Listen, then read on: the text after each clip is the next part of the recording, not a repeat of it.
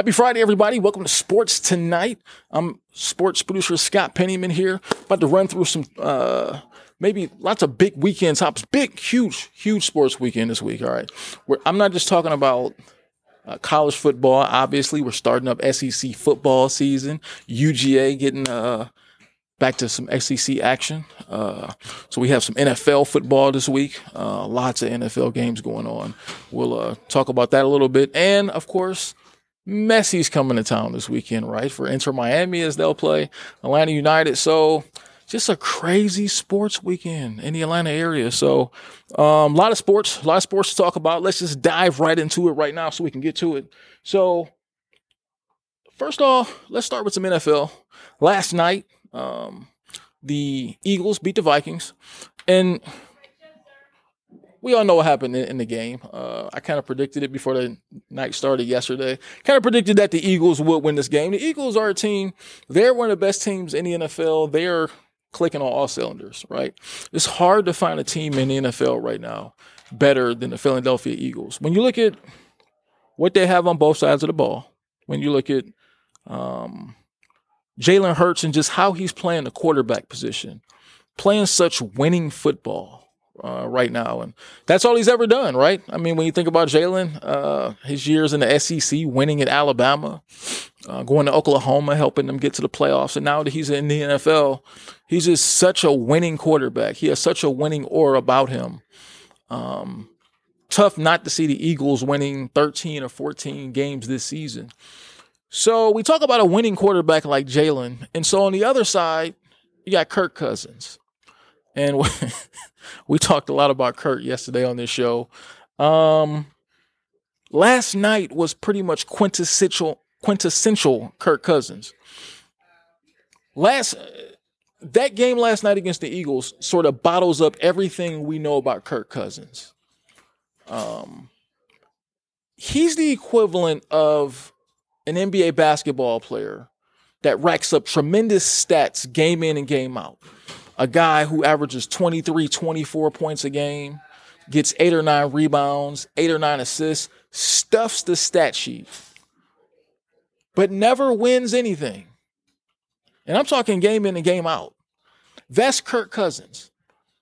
When you look at the end of a game and you look at the numbers that Kirk Cousins has, you go, wow, this guy's an outstanding quarterback. I mean, just look at the numbers from last night. 31 for 44, 364 yards, and 4 touchdown passes. That looks like a really good game. But he's never playing winning football. They're 0-2, but somehow he's stuffed the stat sheet every game. That encapsulates Kirk Cousins' entire career up to this point. Lots of numbers. If he's your fantasy football quarterback, you're in good shape. But if he's your quarterback in reality, you're only going to be but so good. If Kirk Cousins is your quarterback, you probably will never experience a conference championship game, a Super Bowl. Like, the first round of the playoffs is your plateau. That's it. That's as far as you're going. It's because he doesn't have that winning gene, right?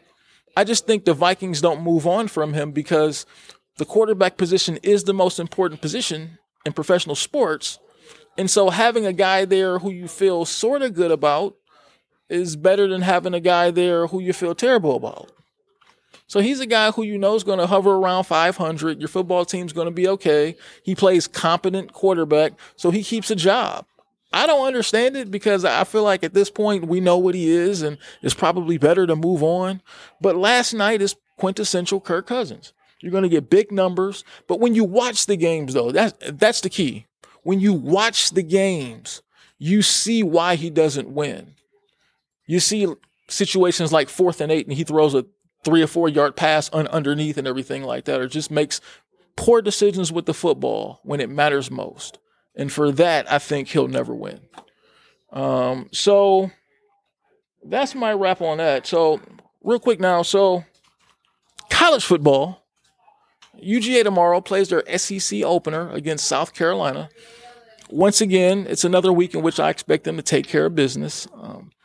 I don't expect South Carolina to provide much opposition for UGA in that one. Obviously, they haven't lost this season yet. Didn't really play a game where you thought they would lose. playing Tennessee Martin and playing Ball State. I expect UGA to run away with that game tomorrow. I mean, okay, I guess you could say it's their first real test because they are playing an SEC team, but it's not really a test because I don't think anyone thinks South Carolina is any good. They've already lost to North Carolina. This is a team that UGA blew the doors off of last year in their SEC opener at South Carolina. I expect similar play tomorrow. I expect their defense will shut South Carolina's offense down. And I expect them to win that game big. If you want me to predict the score, okay, I'll throw a score.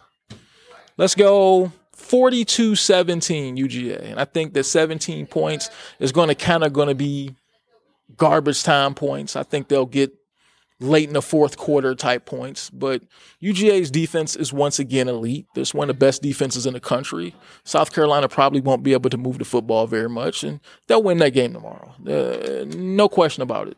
But it is the SEC opener, so it's always a big thing for UGA to start that SEC season, get things underway, and get ready to come out there tomorrow and play some football. But I don't expect much different from what we've seen so far up to this point. So we talked about just the different things coming to town this week, or just being in sports, period. If you're interested in Atlanta sports, and obviously the Falcons this weekend, you got UGA tomorrow. But Messi comes to town for Inter Miami as they play Atlanta United tomorrow at Mercedes-Benz Stadium.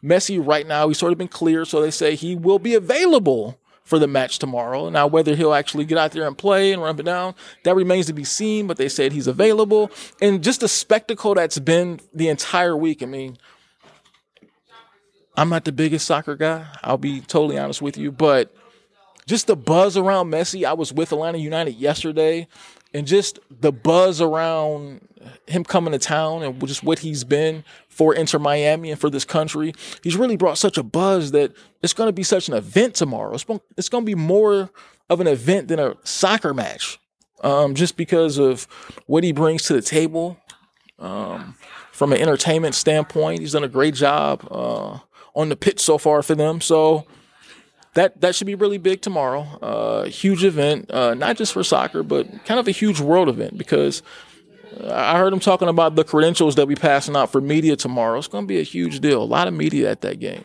So that's something big for the weekend, obviously.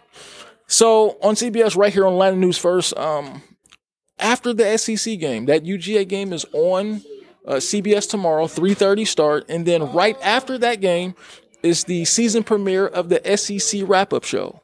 We're going to have our sports director, Bailey Burmaster, is going to be a part of it. We're going to have Emily Gagnon from Athens sort of bringing you things. We're going to have Rennie Curran. He'll be back with his tremendous analysis, sort of breaking things down. And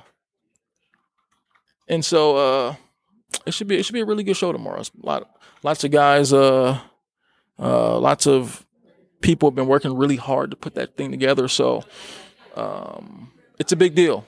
Obviously, SEC football in this part of the country, it's a big deal. So SEC wrap-up show tomorrow, immediately following UGA versus South Carolina on CBS. So definitely be on the lookout for that tomorrow as we sort of season premiere. Gotta love best conference in the country, the SEC. So should be great to get that fired away and starting up tomorrow. So what's on my mind? NFL football on Sunday. Falcons back in action, hosting the Green Bay Packers once again over Mercedes-Benz. Man, it's a busy sports weekend here in Atlanta. It's crazy. But the Falcons, winners of their opening game last week, beat the Carolina Panthers. They'll be the Packers this time. Right? I mean, the Packers that's a really intriguing matchup as they will face Green Bay, because when you look at the dynamic on Green Bay, they have an inexperienced quarterback as well with Jordan Love. Desmond Ridder, both these two young quarterbacks won last week.